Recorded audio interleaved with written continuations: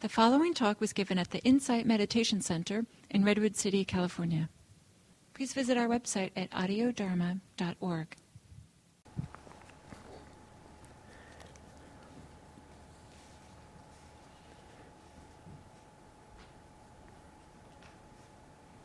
Okay. Is it recording? Yep. Okay. Oh. Yeah.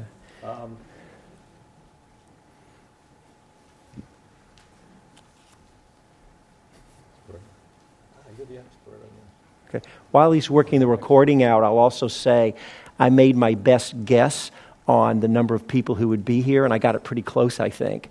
So if we run out of handouts, yes, we can. I'll go, or someone will go, and we'll get some more copies for later. And perhaps if you could share one if you're sitting near someone. But I think we're okay for right now, unless any new people come. Okay, great. Okay, great. So please take it, and then if anyone else comes in, we'll make sure they get taken care of. So here's how I'd like to begin. The topic today will explain what these terms mean, but it's about this concentration, samadhi and jhana, and the way that it's taught and understood. It turns out to be a pretty big world. It's not just one way. But let's just begin right on the first page of your notes there. Here's the first quote attributed to the Buddha. This was when he was talking about, he had been doing all these intensive ascetic practices for about 6 years. And he had a lot of certain attainments and accomplishments, but he realized he didn't get to this enlightenment, this liberation that he was seeking. And then he had this realization, this is quote, talking about looking back on what turned his path in a different direction. He said, I considered, could jhana be the path to enlightenment? Then came the realization, that is the path to enlightenment. That's a pretty strong statement about jhana. Now, I want you to hold that in context, because in a bit I'm going to suggest that the Buddha did make a really big deal about jhana, for sure. But the way to hold, but also we shouldn't think it's a big deal at all either, and it's not necessary. We want to think of it as skillful means. But here the Buddha's not saying that. He's saying that is the path to enlightenment. So I don't want anyone to get your mind too agitated over that. We're going to really explore, well, is that really true? What do the teachings say about it? And then the next quote here too. And this is a pretty powerful quote too. There are 5 detrimental things that lead to the decay and disappearance of the true Dhamma. And then he says, what are the 5? And he lists out the 5. You can see them. They dwell without reverence and deference towards the teacher and towards the Dharma, towards the Sangha, towards the training. And the 5th, they dwell without reverence and deference towards Samadhi. That's this word, concentration. That's one of the things that leads to the decay and disappearance of the true Dharma. Again, pretty strong statement. Okay? It's just to set a little context here. So let's just look at these goals for the class here. We want to understand, I'll just read them here, understand the range of teachings on this word samadhi. We still haven't really defined it yet. I said concentration. Now we're talking about in the Pali tradition. That's our tradition here. So I'm not talking about some of the Mahayana traditions and Zen and Tibetan Buddhism and all of that. We're not going there. That would even, we've got enough on our hands to do in one day as it is. So we want to understand, and I say the range of teachings, it turns out it's not just one way.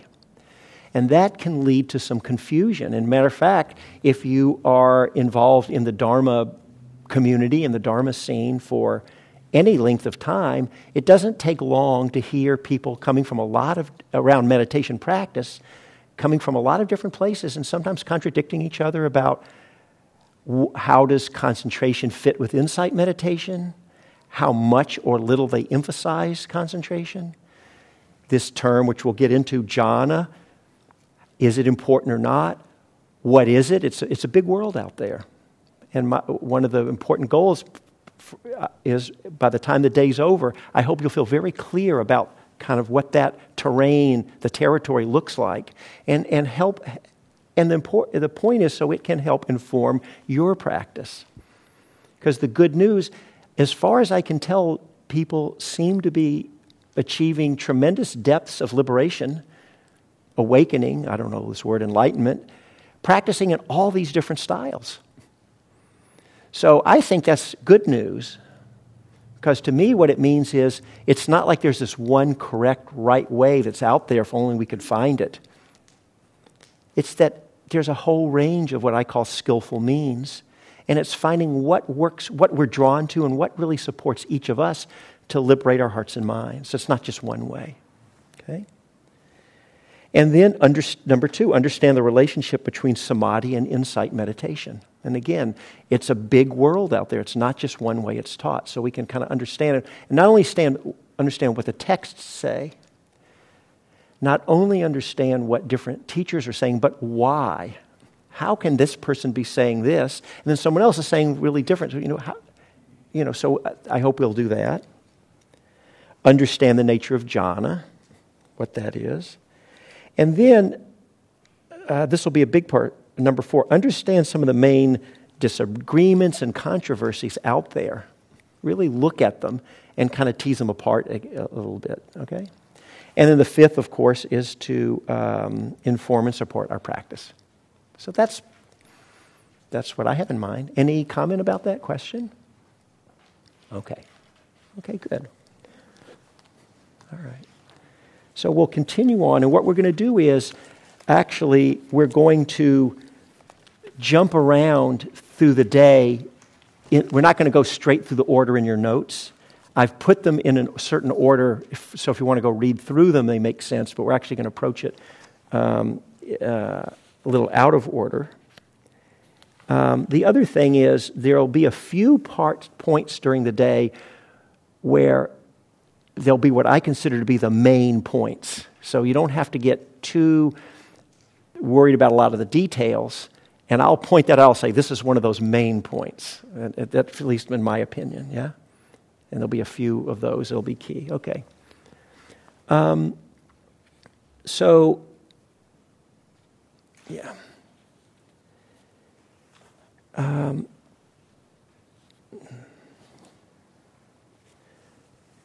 So, I want to give a little historical background first, and this will only take maybe 5 minutes. After the Buddha, but it's important just to hold the context here. After the Buddha died, this is according to tradition, within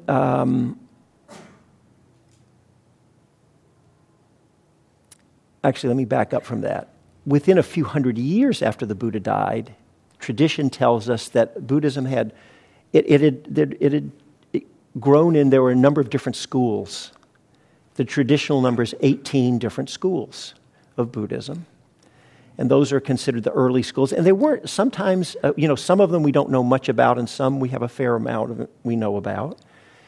And it would be sort of like if, remember they didn't have the ease of transportation and instantaneous worldwide communication and the internet and all that. So if as Buddhism spread, even if it was maybe 100 miles, a couple of 100 miles away from other groups, the communication wouldn't necessarily, they would kind of evolve and grow in different ways. And they were all trying to practice and understand the Buddhist teachings according to their best sincere understanding. But naturally things could grow. Some people might have a slightly different understanding or quite a bit. So it grew into these different schools. Those were all considered the early schools of Buddhism. What you hear about is the Mahayana, which is what you might know. Mahayana is a big world, but what we mostly know in this country, there's various schools of Zen, the Tibetan schools of Buddhism, Chan, there's Pure Land, others. Those developed later, much later. So these early 18 schools, all of them died out except for one, which is still here as a living tradition today, and that's the Theravada. And I think I may have put the word, I don't know if I have the history in your notes, but the Thera, it's spelled Theravada, but it's pronounced Thera. Thera means elders. It's the school of the elders. And that's the style of Buddhism that's practiced today in Burma, Thailand, Sri Lanka, maybe Laos, Cambodia, and those countries. And that's the style that's come here in this country in the form of what we call insight meditation, the term with a V, Vipassana in Pali. Of course, all the schools are in different types of Buddhism are informing each other, so it's changing in this country. But that's the style, and that's what we're practicing in. Well, according to the Theravada tradition, within a couple of months after the Buddha died, they held a council. It was called the First Great Council. And there were enlightened men and women, but the men were the ones who came for this council. And they were the monks. And they came to recite and recount and agree upon what the Buddha's teachings were, because no one was writing it down. And in this first council, Ananda had been was the Buddha's younger cousin, and he had been the Buddha's personal attendant during the last 25 years of the Buddha's life. So he was around during all the talks and the teachings, and so he recounted all these stories. Like, this is what happened. We were here, and they came to some agreement among themselves about, that's what really happened, and here's was the teachings. And over time, that recounting evolved into what today is preserved in the language is Pali, and which is closely related to Sanskrit, and it is what are called the suttas. You may have heard the term sutra, which is a Sanskrit. That's sutta in Pali. It's actually related to the English word suture, like when you're doing surgery. Stitches, a suture. It means a thread. Maybe it's the thread of the teachings. I don't know. But it's called the suttas. And those are the discourses and the teachings that we have today that have preserved the teachings throughout, roughly 2,500 years. Right? And so we're going to be doing two things. We're going to be looking a lot, going back at the original texts here to say, well, what do they really say about concentration and jhana and insight?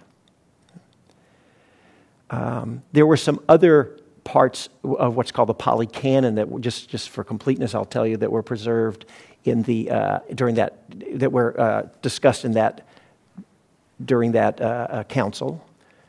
Upali was renowned for his mastery of the monastic code of conduct, and so he recounted the rules of behavior. That became what is now the second basket of the Pali Canon, known as the Vinaya, or sometimes called Vinaya, which is the monastic code. We're not getting in that today. And you may have heard of a third basket called the Abhidhamma in Pali, or Abhidharma. That evolved in later centuries. And I'm just mentioning for those who know it, it went in a very different, what I'm saying here is controversial. Some people say to understand the suttas, you have to know the Abhidhamma. People like Ajahn Thanissaro, if you know him, and people like me, it clearly is a very different system. If you actually look in the suttas, stuff in the Abhidhamma, it's just not in there. So people were understandably trying to, again, analyze the teachings in the suttas according to their best understanding, so this whole system of analysis grew. If you have a different opinion about the Abhidhamma and feel like what I just said was, blasphemy or something, it's okay, it's fine. I'm not pressing the point, I'm just giving you my opinion. But I'm just saying that we're setting all that aside about Abhidhamma. We're looking at the Pali Suttas, okay? So that's a little history. One other piece then. The suttas weren't written down till maybe 300 to 500 years after the Buddha died. So it was passed as an oral tradition.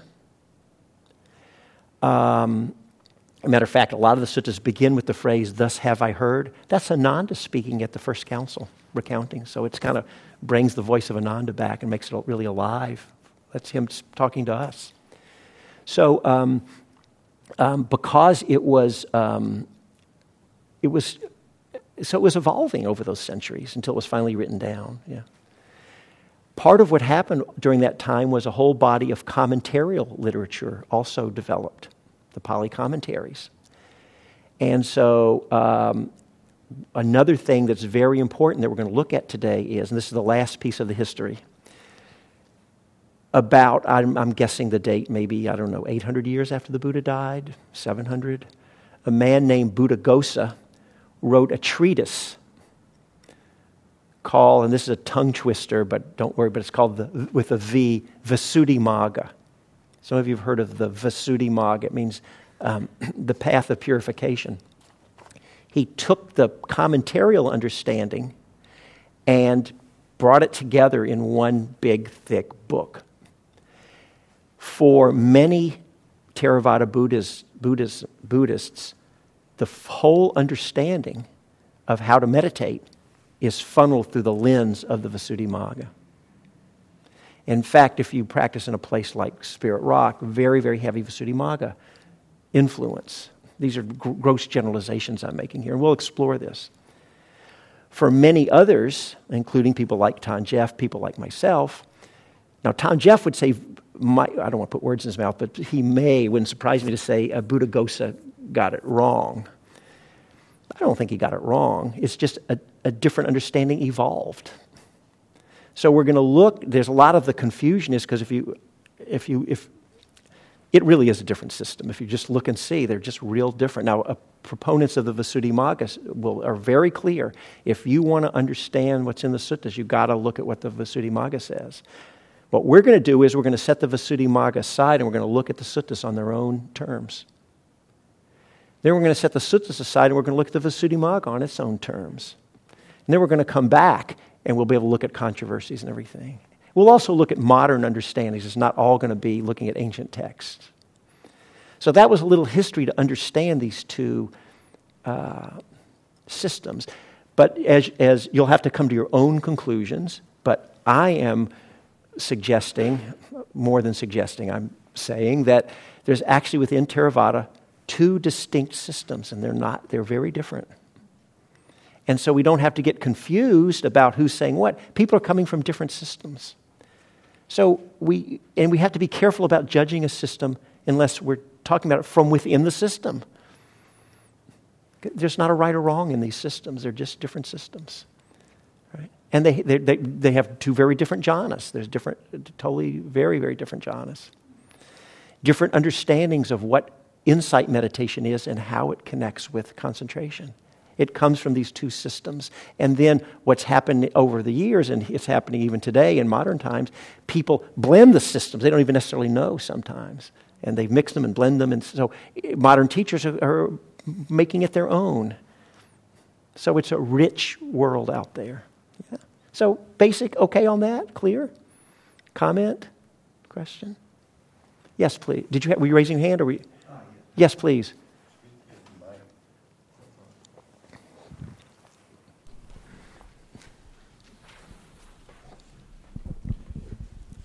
So,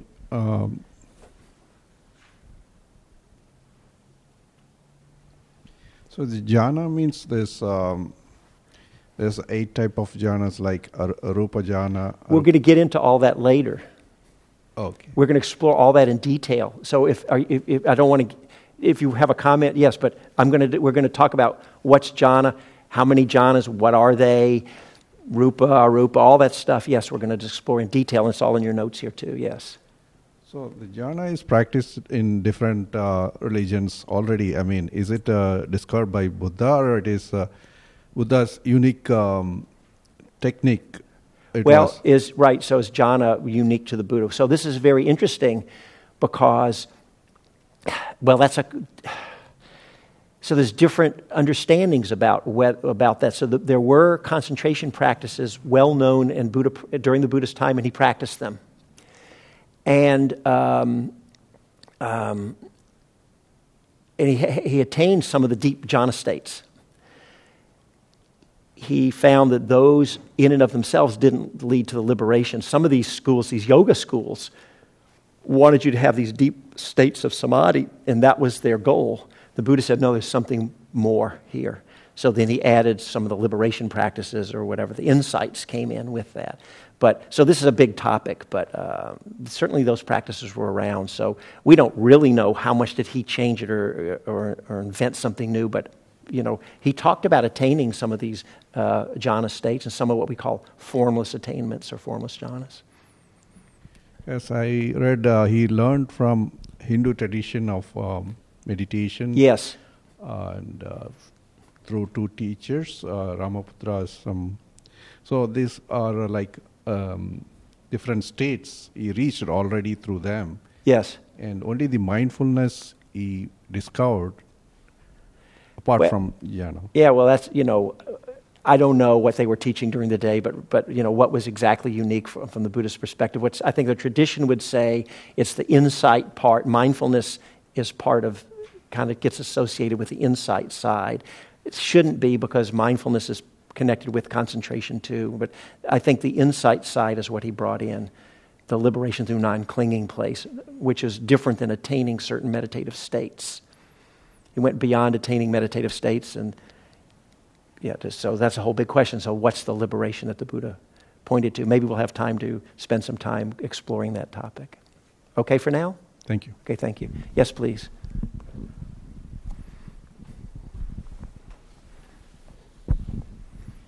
So years ago I read Daniel Goleman's book on, I think it was his PhD thesis on meditation, and he talked about meditation as either focusing on transcendence, or which involves concentration, and or how did he call it? Insight in terms of mindfulness, and integrating that, I think, with your compassion and living in the world. So, as I sort of understood traditional meditation focus, it can be either on attaining these states of concentration and absorption, or and maybe both. Right. Turns or out mindfulness. Right. It turns out to be a little more. That's the general understanding. I think for many people. Mm-hmm. Turns out it's a lot more than that, actually. Mm-hmm. And that's what we're going to do today. Mm-hmm. And in fact, when you look at how people teach. Think about, for those of you, some of you might be new to the meditation scene, but for those of you who've been around, some people, I've actually, some people really de-emphasize samadhi a lot and say you just have to be mindful. Mm-hmm. By the way, today one of the questions is, even though we're going to explore the concentration side, is mindfulness often gets equated with insight. Mm-hmm. Pali texts don't do that. Insight's not mindfulness. Mindfulness is in there with the concentration. But that's what you hear is mindfulness gets equated with insight. Mm-hmm. But we're going to explore that more. But some teachers really consciously de-emphasize the concentration and say you just have to be mindful, and they're not that interested in how concentrated you are. Some make a big deal about concentration. You not only have to have concentration, but you have this particular kind. Others, like me, I think they're both important, blend them together. So it's a big world out there that we'll take a look at. Yes, please. I just have a terminology question I'd like to clear up. Yes. What is the difference between samadhi and shamatha? We're going to talk about that later, actually, but shamatha is the Sanskrit, samatha is the Pali. It means tranquility, and some people coming from the Visuddhimagga tradition, they use the terms interchangeably. There's samatha and insight. Suttas don't do that. Samadhi and samatha are not the same thing. Samatha is tranquility.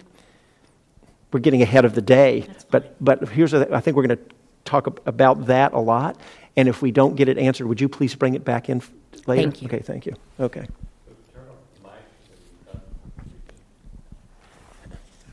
Okay. Yes, please.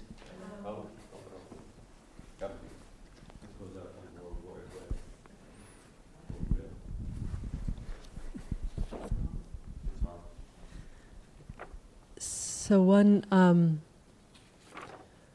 understanding or impression I have is that the Visuddhimagga influence is in part geographic, like Burmese versus Thai. Yes. And then Sri Lanka. And so I'm curious if I understand the Burmese tradition is more influenced by Visuddhimagga, the Thai tradition less so.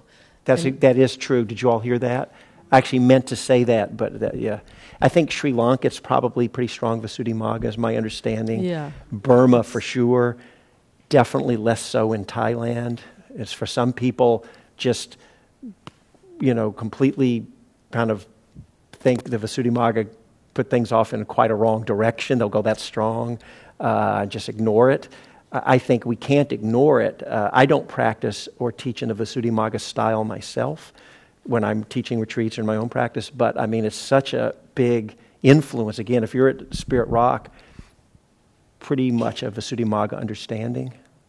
Which speaks to the strong influence of the Mahasi Sayadaw lineage. Right. It's all Burmese historical. lineage within the Western Dharma teaching Sangha. Exactly. As opposed to Tanjaf, who's Thai trained forest in tradition. Thailand, of course. That's exactly right. Exactly. I think you just said it exactly. Thank you for that. Okay. So first, let's just start, if you go to page 2 of your notes. Did anyone walk in late and not have notes? Okay. We're going to make some extra copies. And so either please sit next to someone and share, but we're going to get some extra copies. I just guessed wrong on the attendance today, so we'll get them to you. So this word samadhi, usually translated as concentration, and we'll continue to use that word. I actually don't think it's the best word, but we're kind of stuck with it because everyone uses it, because there's so many different connotations around the term. But if you look, it actually means undistracted is the real meaning. And so we need to pause on this before we look at any texts, because it turns out I'm going to name two, it's a bigger world than this, but two main ways that an undistracted mind can develop. And that will really help us understand where people are coming from as we proceed today. So the one way is, this isn't texts, I'm just going to talk about it. So if you, whatever practice you do, say mindfulness of breathing, or you could pick mantras or anything, any kind of meditation practice you do, I'll just say breathing.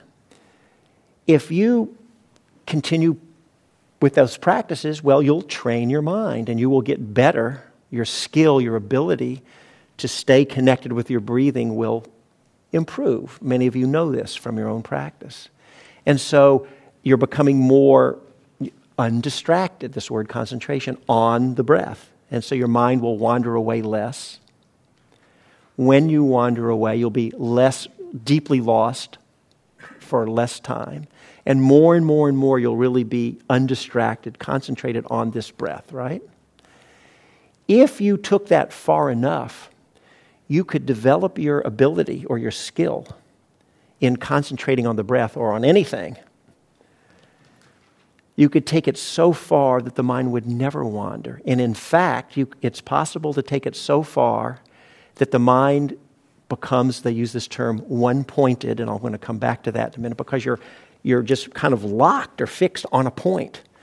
And if you take it really far, you can get to the point where the mind cannot wander. It can never go off the breath, and in fact, you won't even notice anything else. You won't notice your body anymore because you're so undistracted or engrossed or one-pointed on the breath. You won't even feel your body. You won't hear sounds. There won't be thoughts. All other experience will drop away, and there's only whatever's happening. And we'll talk again in a bit. There's other things that happen. Some people see lights or can have blissful experiences or whatever. We're going to get into that more. Maybe there'll be only bliss or only light, and there is no other experience. Right? That's a particular kind of undistractedness. And it's the word in Pali is called ekagata. That's in your notes. And the eka means one or single. So one-pointedness. It's sometimes also called exclusive concentration, because your mind is exclusively on one thing, and you could also say it excludes any other kind of awareness. The mind actually stops. All other mental activity and experience, the flow of experience stops for you at that point. There's not even a sense of a you there thinking, okay, this is great. Wow, this is really great. I'm blissed out. No, it's not like that. There's just the light and the bliss. Now, there's a second way that undistractedness, samadhi, can evolve that's just as deep and strong, but it's qualitatively very different. And in this style, there's still a stopping, but it's a different kind of stopping. So I'm going to have to be a little sloppy in my use of terminology here. I'm going to use the term the mind.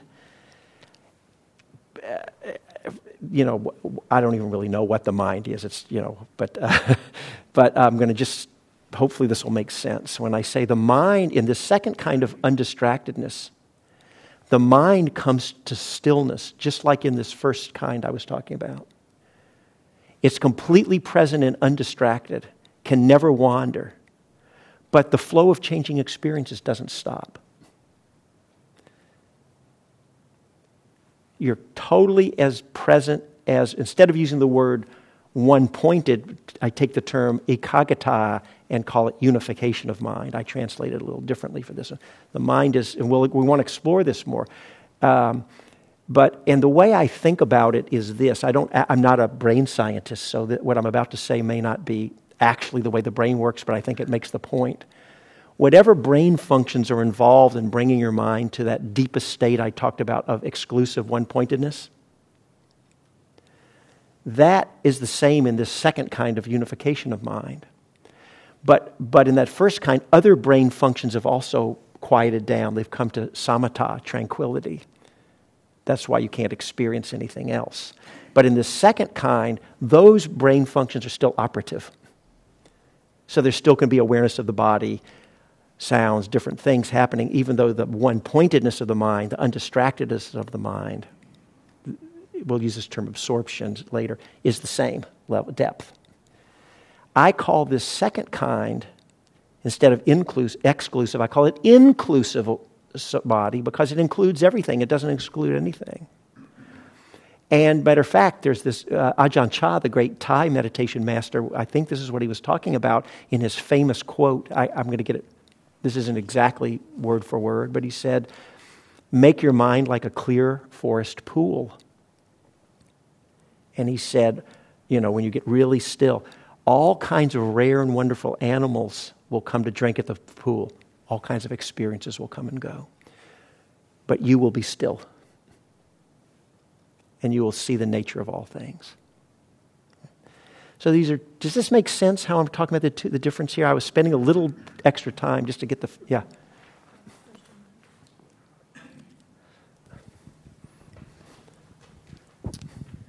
Are you saying that when you sit down with the intention to doing concentration, one of these two different kinds of concentration will happen? Or that you aim for one of the two different kinds depending on your style? That's very important what you just said. People will aim in one. Naturally, if nobody interfered or told you what to do, you'll head in one of these two directions or in another. And then you can choose to steer it in either direction. Now, we're not going to talk, that's more practice, but for example, when I work with people, I work in the second style, which is the inclusive style. We'll explore that, what that means, because part of today we'll look at actually from a practice point of view. Because when you have an inclusive style, you don't have to separate out insight, right? So if people start heading in the one-pointedness, it's fine with me if they want to go in the direction, it's fine, but you can easily steer it in the other direction. We won't talk how do you do that, but I'm happy to chat with you offline about that.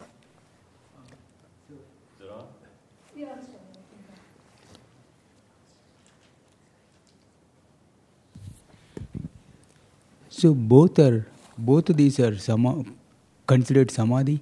My flawed understanding so far was that the latter one is awareness or mindfulness, and I was thinking they're actually the same thing, but you're saying it's not. Right. So if you haven't experienced these meditative states, then it's kind of hard, like, well, what would that be? But so you just have to so I think it's easy for people to conceptualize, at least, if you haven't experienced it, coming to a place of one-pointedness where I can get it, my whole mind comes to stopping, and you're just so focused on the one point, and you lose awareness of everything else. The second one sometimes for people can be a little more, but there is a different kind of stopping. And the experience of it is, it just feels your mind stops. You're totally just as present as much as in the other style of, the depth of your undistractedness and your concentration and your one-pointedness is the same. But from within that place, you haven't shut down certain other mental processes so that... Now, the experience of the body at that point, it's Maybe you only experience your body as being pure light or vibration, so you're on a different level, but it's a different. So if you're okay with it, because we're going to go into that more when we look at Visuddhimagga versus Sutta in the text, I'd like to set it aside for now, just for time. Is that okay? Okay with this so far? Okay, I think now we've got the basis for moving into some texts now, yeah? So now we're going to set aside the Visuddhimagga, and we're just in the Pali Suttas, okay? And I'm going to just read some things that aren't in your notes just to kind of set something here about the importance of Samadhi. And then we're going to pick it up again on page 2 of your notes where it says right Samadhi. But just a couple of others. I read at the beginning, some of you missed this, some quotes of the Buddha. I would say this, it's hard, see this is a tricky part. Given how much Samadhi and how much jhana is emphasized in the suttas, it's actually hard, you think, how can people de-emphasize it? It's hard to imagine because they make a huge big deal about it. But as we're reading this, I think it's important to say it is a big deal, but it's also, we don't want to make it kind of a big deal at all. Because what's important is that liberation of our hearts and minds. And this is just training our mind to be more clear and present so we can perceive the way we create suffering and the way to let it go. That's all. Yeah. However, the Buddha says, if there is no right concentration, which we're going to define in a minute, then the basis, it's jhana is the way they define it, then the basis for knowledge and vision of things as they really are is destroyed for one who lacks right concentration. This is a quote out of the suttas. If there's no knowledge and vision of things as they really are, then the basis for disenchantment and dispassion is destroyed. If there's no disenchantment and dispassion, then the basis of liberation is destroyed. All of that if you don't have right concentration. So they're making a big emphasis on it. And there's also a lot of emphasis, we won't get into here about, having to have the rest of the Eightfold Path, the morality parts and all that. It is interesting for those of you who, we're going to look here at what's right Samadhi. So, there's the Four Noble Truths, and then there's the fourth Noble Truth is the path, which is the Eightfold Path. If anybody here, I don't. Sometimes people are a little self-conscious to raise their hand, but is there anyone here who's never heard the Eightfold Path? It's fine if you haven't. Just so, yeah. So okay. So I'm going to assume there's this Eightfold Path, and it tends to get divided up into these three sections. The first two, right view and right understanding, are called the wisdom section. Right speech, right action, right livelihood are the sila or the morality section. And then the last three, right effort, right mindfulness, and right concentration, are the samadhi section. It's interesting, isn't it? It's not the mindfulness section. It's the concentration, the samadhi section. Now, that's saying something. So, what is right samadhi? First of all, this word right on the Eightfold Path. In a way, that's a little unfortunate translation that came to us through. We owe a great debt of gratitude to the British anthropologists. It's a vestige of British colonialism in India, but who studied there, and there's a whole history of how Buddhism the origins had been lost. And you can read about it. It's a very interesting history, and it was rediscovered by some of the British. And some of the early translators took this word right. In the Eightfold Path, it's samma, with a short A, S-A-M-M-A, samma. And so the right speech, right action, right livelihood, it's not right, it's samma. And actually the meaning of the word means to be connected in one with something. If you look it up in the Pali English Dictionary. It's a beautiful feeling to be connected in one with, So we don't want to hear it as right or wrong on samadhi. I think a better one would be wise or skillful. But we're going to use the word right because that's just what everyone, but that's the understanding. So you don't want to think it's wrong. But the texts say explicitly, and here it is in your notes. Right? It doesn't say, having pretty good concentration or should be really concentrated. It's explicit in the suttas that when they say right concentration of the Eightfold Path, it means the 4 jhanas. And we'll say what the 4 jhanas are later this morning. That's it. I would like to offer to you that a more useful way to hold it, this isn't the suttas, just me and other teachers would say, you would say any degree of samadhi, of concentration that you have, I would consider right concentration as long as it's informed by right view and right understanding and the morality and all of that, because you're just at wherever you're at. And it's not serving us to say, well, I just have wrong concentration unless I'm in jhana. I don't think that's going to help us.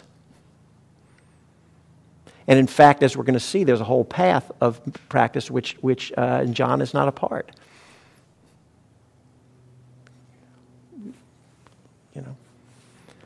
Matter of fact, if you go to a place like Spirit Rock, they have a retreat once a year called the Concentration Retreat. I've taught it a couple of times. It's a great retreat. And it's wonderful. Right away, that's telling you something. They have all these retreats every year, and then there's one called the Concentration Retreat. So that's something different than all these other insight retreats, even though they may care about the concentration side. So there's a whole path in which we just don't need to think about jhana. So the way to hold it is the way I just said, so we don't create a lot of suffering. But the text, right concentration is jhana. So at least we should understand what jhana is, appreciate it, and then decide for ourselves if that's something we're interested in or not. Yeah? Anything about that? I mean, that's not much more to say. There's some more quotes I have here for you that you can look at if you want. But we're going to get into all these other quotes, all these other aspects later, yeah? Okay. Now, what we're going to do now is, if you would turn to page 8 in your notes, we're going to go a little while longer. I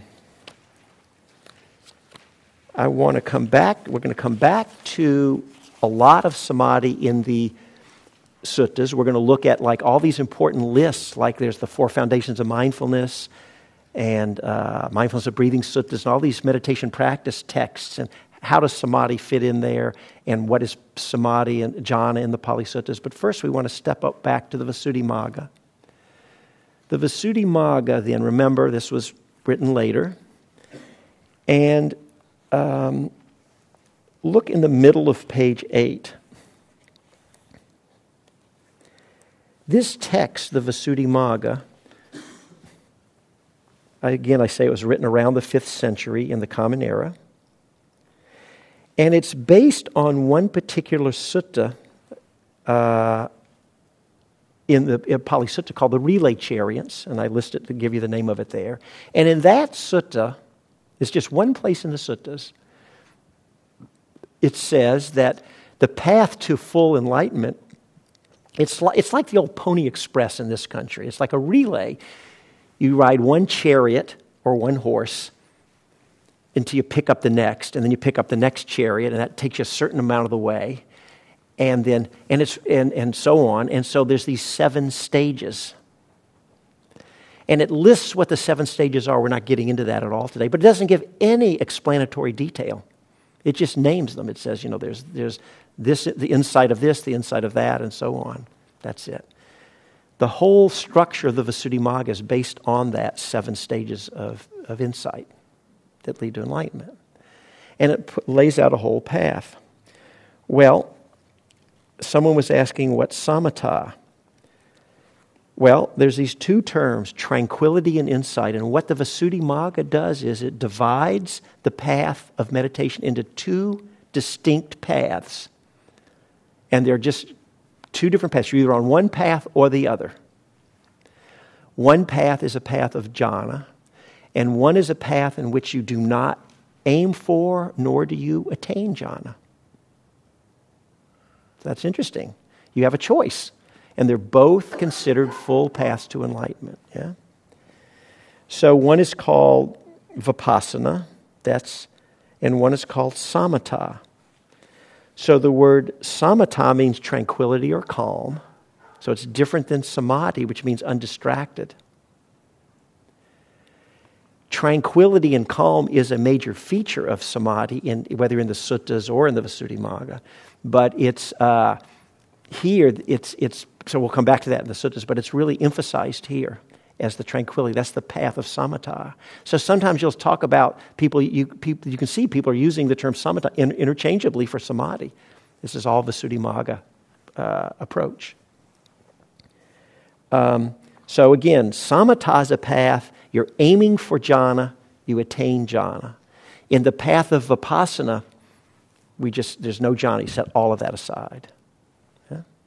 So let's look at So let's look at that in a little more detail. First, we'll look at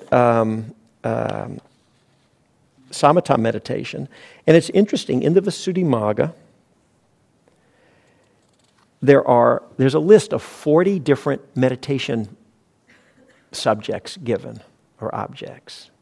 I'll name them. If you want the full list, you don't have to buy the book, but just go buy Samadhi book out on the thing. In the appendix, I've got them all listed in there. There are mindfulness of breathing is in there. There are 10 practices, for example, called kasina practices.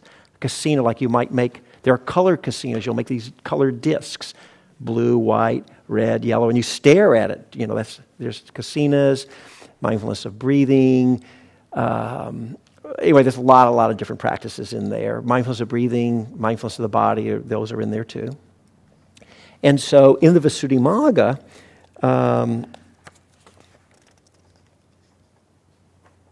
there's a whole detailed progression of how do you find the right practice for you, which one is for what temperament, and it goes into a lot of detail about it. And you get help from an advisor and all of that. And then you pick one object.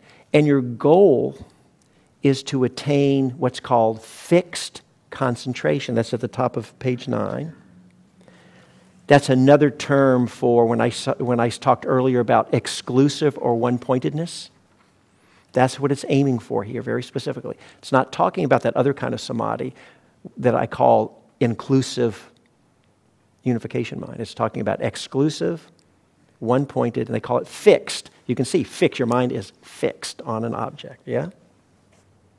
And as I say here, no other experience can arise, so the mind is one-pointed or fixed on a point. To say a point, but fixed on one thing. And the awareness of changing experience is lost because you're so absorbed on one thing. That's the aim in the path of samatha in the Visuddhimagga. Okay? Vipassana meditation, so we'll come back when we look at jhana, then this is a particular kind of jhana they're talking about.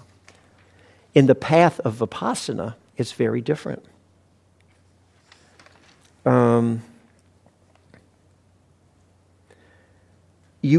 So it says, if you attain the first jhana, you can then shift over to do vipassana as a separate kind of practice. Or you never have to, it's up to you. You have to obtain it. But in either case, I use this term here called momentary concentration. And you'll hear people talk about in our tradition momentary concentration. And momentary concentration just means having, so you don't want your mind, you want to have a certain amount of samadhi. So your mind's not jumping all over the place. But you want to so you have some steadiness, but only enough so that you can just stay moment to moment with with changing experience. And you go to Spirit Rock or IMS or in this tradition, and many teachers will teach, they may emphasize the breath more, or some may, after you work with the breath for a few days to steady your mind, maybe you won't put any particular object, and they may say, like in a pure Mahasi style, just moment to moment, mindful of whatever's arising moment to moment. And they don't give any preference over any experience. That's called momentary concentration. That's what the path of Vipassana wants you to do. Remember, we're in the world of the Visuddhimagga now. And according to the Visuddhimagga's understanding, insight cannot arise in jhana. This is their definition of jhana. Because there's no changing experience, and you need to have insight into change. That's part of the insight. And so by definition, if you're practicing in a Visuddhimagga style, if you attain that jhana, they say there's no insight in there. Yes, please.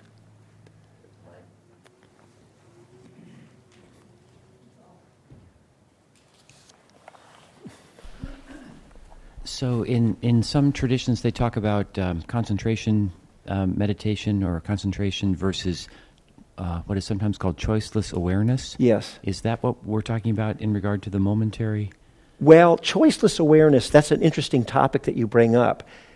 There's no place I'm aware of. First, let's just go back to the text and then talk about how people teach. You do hear a lot about choiceless awareness. So that choiceless awareness is a little different than, it's a little different than being open to mindful of the changing flow of experience, but actually a sense of directing the mindful attention onto changing experiences. There's still a sense there of kind of going towards the experience to place your attention on it. Choiceless awareness is a place of kind of an unmoving awareness, not going on to anything. Things are just arising and passing away within a field of awareness. That's really, to me, in its culmination, is more really what the inclusive samadhi I was talking about earlier, if you take it all the way, it's really more like that, because there's just a pure awareness and things are just rising and passing away, and not so much of a you directing. But this is very subjective, what we're talking about, and there's many gradations in here. There is no practice, by the way, this is just an aside, that I know of in any of the old texts around choiceless awareness. I can't think of a single place. If someone wants to point it out, I'm happy, that's fine. And I'm not saying it's right or wrong. I just don't think there's actually a place that says choiceless awareness. But it may be more of a modern innovation, I don't know. But certainly for many people, it's a very powerful kind of practice. Yeah, Steve. I'll stir up the pot a little bit. That's fine. So it's interesting that in the Visuddhimagga it says that you can't gain any insight while you're in jhana. And there is at least one sutta, most probably more, where the Buddha says that a bhikkhu who's in jhana, any of the jhanas, if they see the inconstancy in the jhana, then that will liberate their mind, and they'll become a non-returner. And if they have no passion for the Dhamma, they'll become an arhat. It goes even further than that in the suttas. You don't even have to see the inconstancy in jhana, that as a result of being in jhana, insight is there. But remember, you're talking about the suttas. We're in the Visuddhimagga now. It's a different system. No, I know, but I'm just saying it's really interesting that they would say that when the suttas say something. Yeah, so we're going to have to ask ourselves, again, as different systems evolve and we practice in a different way, it's all good. It's all part of the meditation family. How they can interpret we're going to look at the interpretations ourselves. And I think what happened is, well, let's put that aside. We're going to come back to exactly that. That's when we look at controversies. Okay. Yes? Does noting fall away? Well, that's been my own experience, but that's more of a practice question. So all I'll say for now is, I think yes, but practice is so highly individual that some people may really stick with noting. I don't know what Mahasi or U Pandita would have said about that versus other teachers. So that's more of a practice technique question. Yes, please. You mentioned that Spirit Rock teaching is based on Visuddhimagga. Visuddhimagga. Yeah, yes. And what about here at IMC? Well, I want to be careful. I know. I don't know about Gil because he's a different case. But like others, they'll have to speak for themselves. But what I understand is, I'll just say, heavily Visuddhimagga influenced, for sure. Nikki, she's like, very Visuddhimagga. They're practicing with all these Burmese teachers, and that's for Visuddhimagga. If they were here, they might say something different, and that's fine. And so that's a perfectly fine question. My point isn't to try to. I want to be careful and respectful and not start making statements about this teacher's in this style and this teacher's in that style. That's for them to say for themselves. But I was just making the point that a lot of what we're hearing about, just as a general statement, when you go to a place like Spirit Rock, not everyone there, but I think sort of in the background, sort of influencing thing is a heavy Visuddhimagga influence. There's no question about that. So in Visuddhimagga, reading this about Vipassana, I can't tell the difference between this Vipassana section here in Visuddhimagga and what you said earlier about inclusive concentration. They seem very similar to me. Right, it is. It is. Only here, so we're going to go into more when we talk about the three levels of just hold your question for a minute, and bring it back up if I don't answer it, because I think we're just about to get into that exact question. So remember, we're putting aside the whole suttas, right? We're just in the Visuddhimagga. So one more thing, terminology. You'll hear the term dry insight. And it doesn't have a connotation because sometimes if something's dry, it's kind of, well, that's not very interesting, and it doesn't have any life to it. But that's not the meaning, actually. In the Visuddhimagga, if you practice a path, because you can turn to insight practice after, the path of samatha includes vipassana. It's just you attain jhana first, and then you change over to these other practices that are insight practices, like 4 elements meditation and other kind of practices. The path of pure insight or dry insight, you go straight to vipassana and without jhana, and it's said because it's dry because it hasn't been moistened by the moisture of jhana. That's why they use the term. I don't know why, but it may be when we look later at jhana, you'll see there's all these jhana similes that have a lot of water imagery that may have something to do with it. I don't know. Okay. We're going to sort of break and have a little sit in just a few more minutes, but you're hanging in with this. A lot of concepts, but you got it so far? Okay. So we have in the Visuddhimagga, 2 paths of meditation. There's actually, now there's 3 levels of concentration it talks about, and they're here for your reference. I'll just name them. One is called preparatory concentration, and that's just whatever the ordinary level of concentration that you have before just when you first come to meditation. That's different for everyone. They call that preparatory. Then you'll hear a term called access concentration, upachara samadhi. It's sometimes called neighborhood concentration because you're in the neighborhood, you're getting close to jhana. It's defined in a very specific way that we're going to define when we talk about jhana, so don't worry about the definition, but it's got a very specific definition. People these days use the term access concentration a lot without going back to, but it has a very prescribed meaning. And as you'll see later, none of these terms are in the suttas. There's no preparatory, there's no access, there's no fixed concentration. Those terms don't exist in the suttas at all. So anytime somebody's talking about access concentration, they're really using a Visuddhimagga term. Although some people, it's interesting, who teach more in a sutta style will still borrow the terms and use them just to mean so it's just So preparatory, then access concentration, you're really close to jhana, you've gotten this particular experience or sign that happens, as you'll see. And then there's fixed concentration, which is, that's when you're in jhana.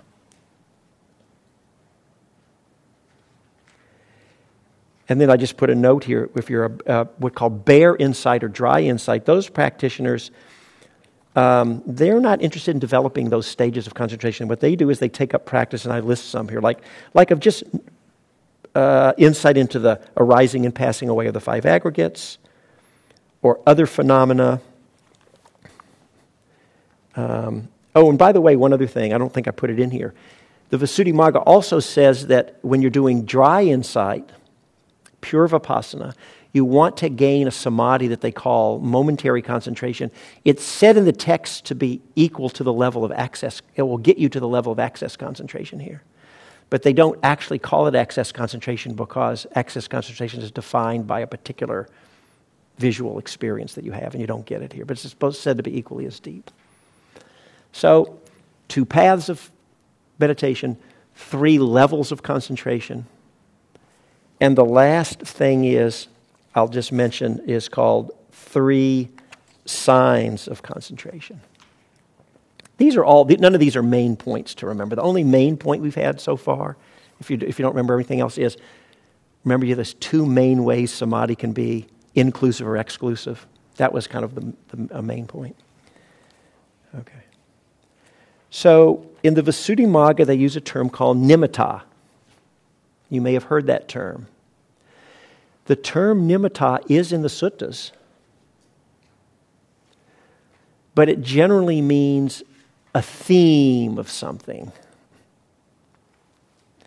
Here in the Visuddhimagga, it actually has a very specific meaning, which is an actual experience, a sign of something that happens in your experience.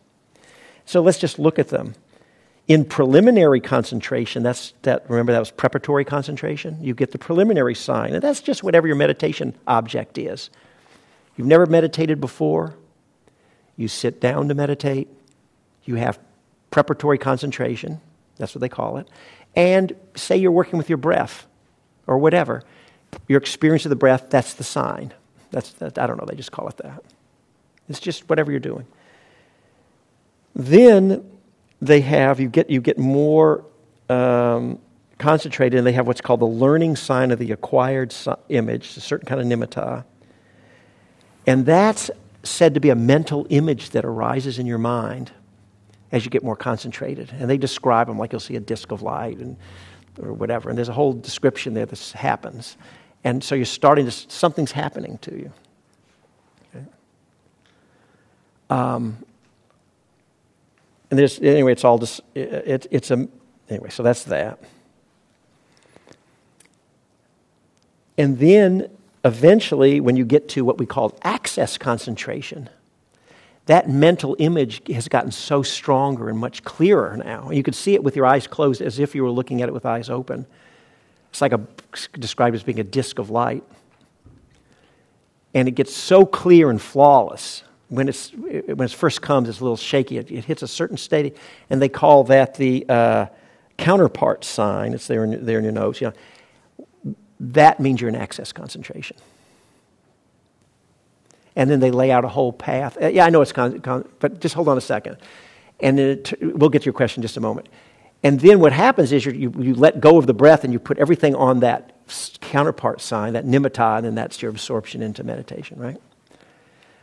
So I'll take your questions in a minute. We're actually going to pause on the notes now in a few minutes, and I want to just stay with this, get the questions and everything, and then we're going to do a short sit, and we'll take a break.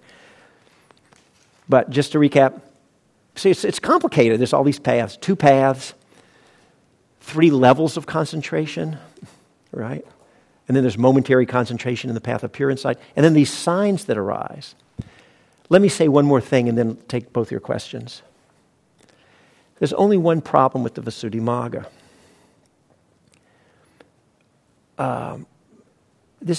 Most people are never going to see a disc of light.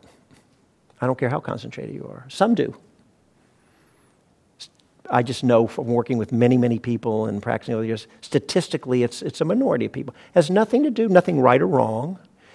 I don't know how your nervous system's wired up, neural pathways in your brain. I don't know why some people... But think of it like this. When you start meditating, any of you who have been meditators, and as you go from ordinary daily life concentration and you start to deepen, you have certain experiences that arise when you're getting more. How is it you know you're getting more concentrated?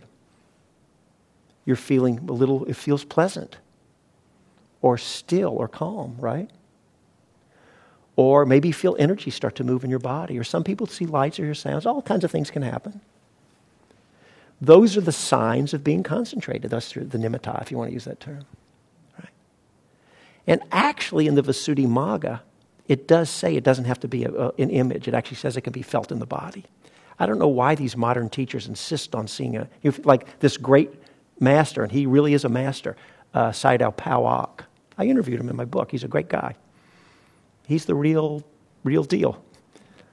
He insists you see a disc of light, and he's a strict Visuddhimagga guy. And I don't know why that's true, because in the passage, there's one paragraph right there where it says, here's what the nimitta is. And it says you either see a disc of light, it says, Or, and it says, it's felt in the body like this. And so, the Visuddhimagga itself says the nimitta can arise. It's highly individual. It's not one way.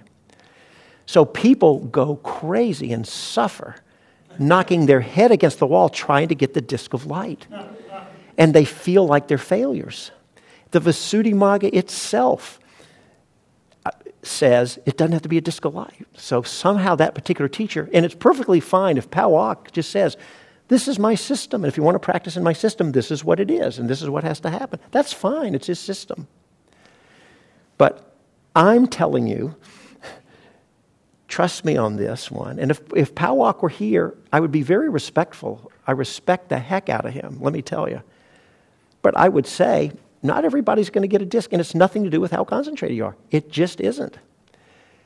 It might be felt in the body, or sometimes you don't know where it's felt. You just feel pleasant and calm and still. And so, but the classic Visuddhimagga, where most people say, you get this disc of light, that's the nimitta. I'm saying to you, if you're practicing in this style, however you experience the experiences of samadhi, that's your nimitta.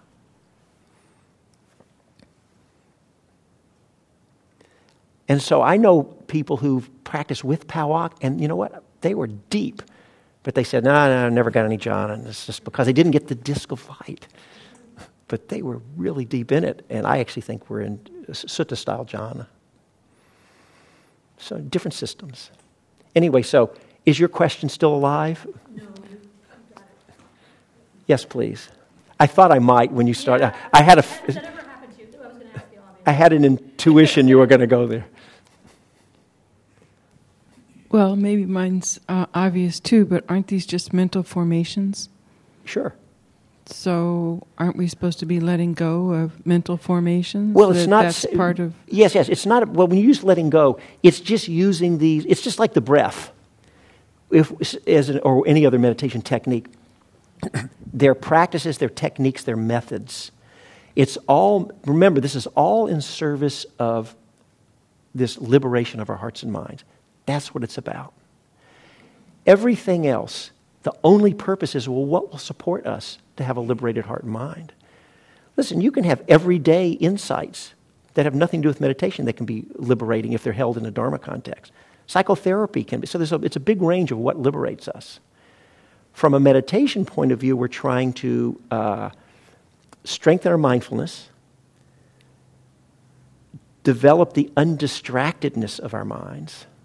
It's interesting. Even though there's a big range of ways in which meditation teachers will emphasize or de-emphasize concentration. But if you replace the term concentration with the word undistracted, there's no disagreement about the importance and value of having an undistracted clarity of mind.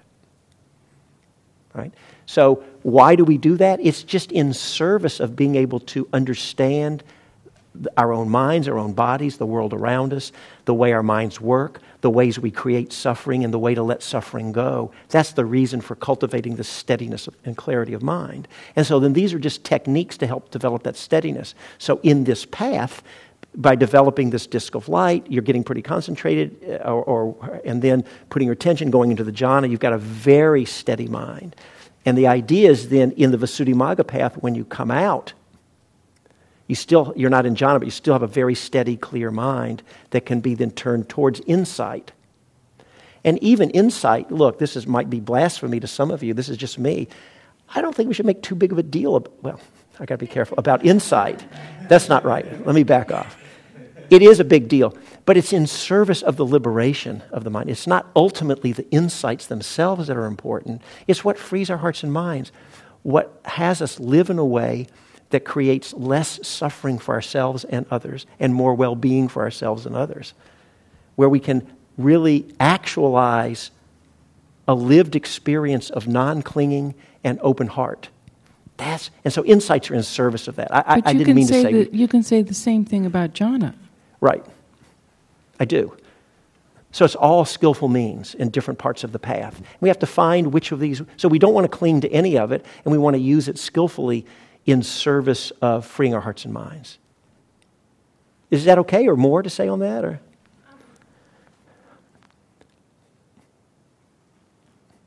maybe I'm not understanding what you're kind of grappling with I here. think I'm not really a Vipassana person. I mean, I'm influenced a lot by the Mahayanas. Yeah, so. And, objects of mental formations, are just things we make up, and we can, in our minds, and that, they're not.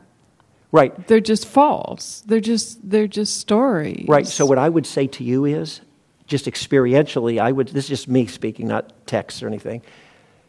If we can just go right into the living heart of what you just said, well, you don't need to meditate. But the question is, for probably almost everybody, I won't say categorically everyone, we need to train our minds to really be able to actualize that. And that's the part where this is emphasizing the mental training. But we don't want to get too engrossed, it's about the training. It's all in service of more letting go and non-clinging and that you're pointing to. It's in service of that. I guess that makes a lot of sense to me. I guess when I hear people talk about jhanas, it's always with a whole bunch of grasping. Right. Most and people, let's get there and let's hold on to it. Right. And the whole retreat was a disaster because I couldn't get into the third jhana or something. But what I would say about that is that's very common for people. And the very thing so think of jhana as taking undistractedness and clarity of mind just very far. So you're really undistracted and your mind's very, very clear. So if you hold it like that, who wouldn't want to do that in service of as a support? Just one second. Yes, Steve. That would be a skillful thing to do, I think.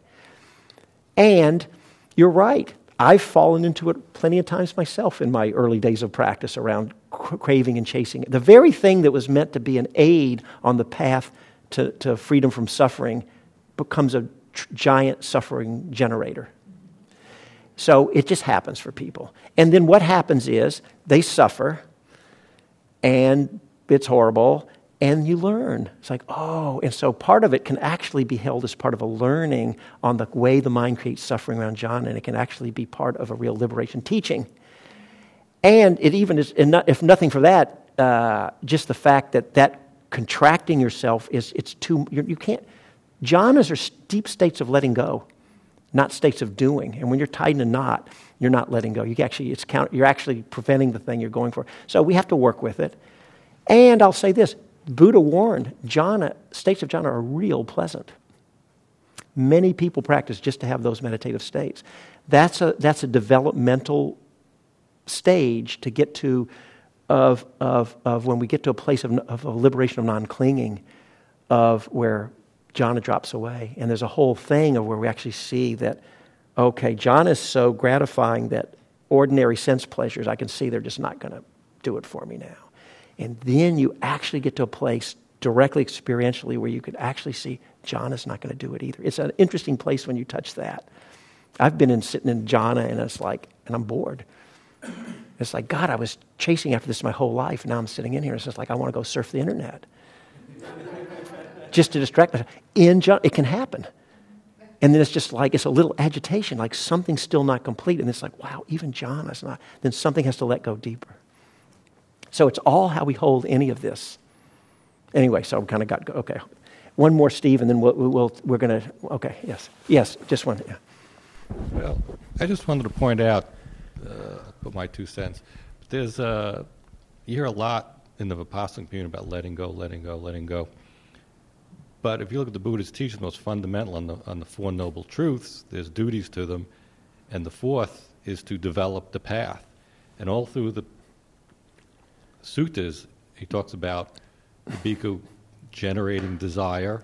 It's also generating virtue and healthy senses of self. And there are things to be developed. Now, eventually, you run it as far as you can, then you see it has drawbacks, and then you let it go. But that's a very important part of the path, I think, is not emphasized in the West, is developing, skillful developing of things. I appreciate that. And in fact, I'm right and completely in line with that. And in fact, one of the things I appreciate, if any of you know Ajahn Tanisro, who comes here, I think once a year or so, he's really emphasized that a lot. I appreciate that. And in fact, it reminds me of, some of you know the famous simile, this is in the Sutta simile of the raft. And the Buddha says, if you were to build a raft to cross a body of water, And then once you made it safely to the other side, it would not make sense to carry the raft around on your back. The raft has served its purpose to get you to the other shore. And he goes, similarly, the Dharma and all the teachings, I mean, he really lays it out, are meant for crossing over. But he says they even have to be let go of. All the practices, the cultivation, everything, at some point have to be let go of.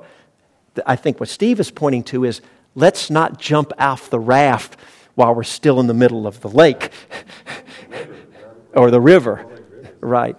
That's why we have a system and a structure and a path and suttas and all this stuff.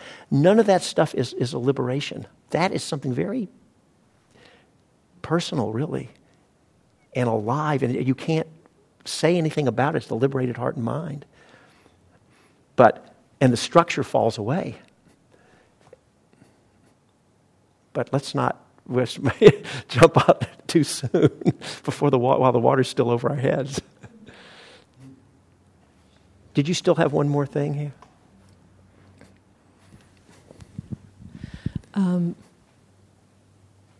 So I'm thinking about this word nimitta, and I'm appreciating your pointing out the distinction between the Visuddhimagga and the suttas, and also traditions. And so, as you mentioned, Paoksai strict Visuddhimagga, the nimitta is very specific, and I wanted to clarify language as I understand it. It's sort of a sticky thing, but we're not actually developing the nimitta, we're developing the practice, and the nimitta is a result of the practice. Right, it just arises. It's just spontaneously arising. Right. So it's a sign of concentration. It's like if you exercise, you'll sweat, right? I think and your sweat is a sign of your exercise. Right. You'll feel hot. Right. Yeah, so to understand the nimitta is spontaneously arising as a result of concentration. It's a manifestation of concentration. And that is true for people who report seeing a light, like you see a disc of light. But it's also for any of us, for those who, we won't do it, but if we went around here, not many hands would go up for a disc of light. Right, so that's the other thing, is that the nimitta, so Paokas is very specific nimitta, right, and Visuddhimagga is in some way supporting that, but then what nimitta is translated as is very different in traditions. For example, Ajahn Sumedho, in the Thai tradition, but he's not a Visuddhimagga guy. Exactly, he's not. And he talks about a nimitta of him being in the Arctic. And then just that experience of because he works with the sound of silence. Yeah. And so a nimitta arose in his meditation of him being in the Arctic, the sound of silence. So he's using the same word, and it's a very different experience. And just for me, that was a really important point to hear, wait a minute, nimitta means only this one thing in this tradition, but actually a different person in a different tradition has a very different definition of what a nimitta is. That's a very good point. And also going back to one other thing you said, that you're not trying to cultivate a nimitta, it arises. For those of you, forget the light, just say you go to meditate, maybe you're at home or on a retreat, and when you start settling in deeper and you just notice, I'm deeper in the meditation, I can feel myself, that experience. You didn't go this way, I'm trying to cultivate an experience of calm. No, you're just staying with your breath, and then the calm arises. It's the same thing. It comes. Now you can then, it's a whole different thing later on, start to turning your attention to these nimittas, to these experiences more, and use them, but I think what you said is accurate. But I also think that it's very helpful to talk about it. And yes, there can always be grasping, and it can always be, this is the challenge of the path, right? It can always be twisted and misconstrued. But in fact, for myself, I experienced light naturally for many years, and I sort of looked on it as a distraction. And it was years of hearing, and then going, oh, that's what they're talking about. Yeah. So it's just a recognition of the phenomenon that arises. And we might have identification or grasping or aversion in any way in response to the phenomenon. No, great. Okay. Yes, we're going to break, but one more, please, and then we're going to need to take a break.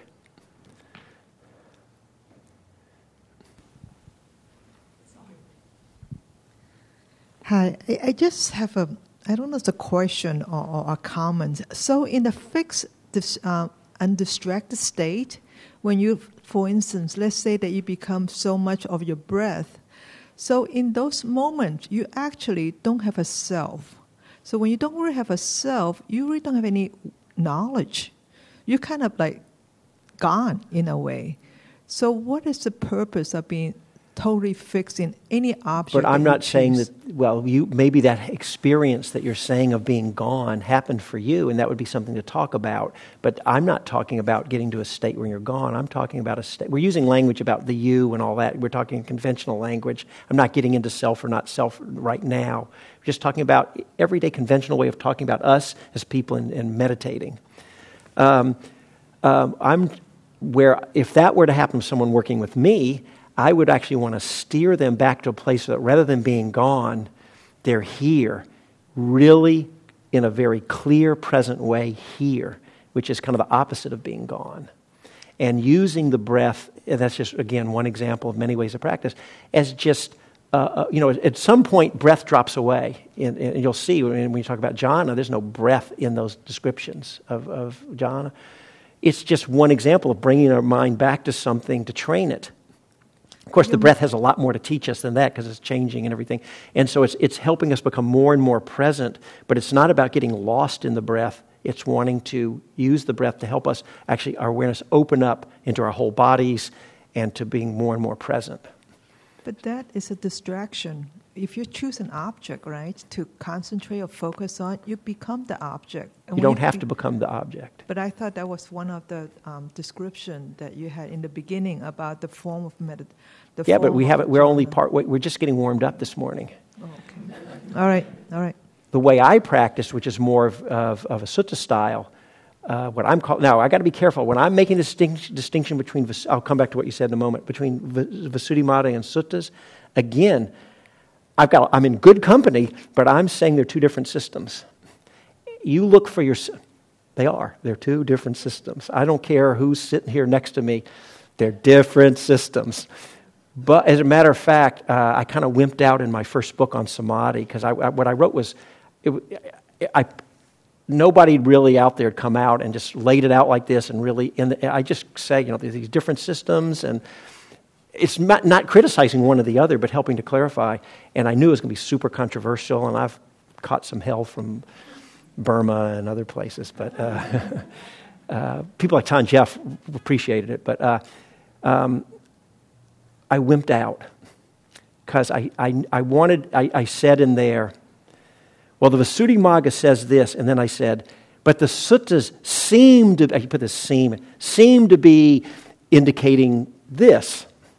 Got to take the word seem out.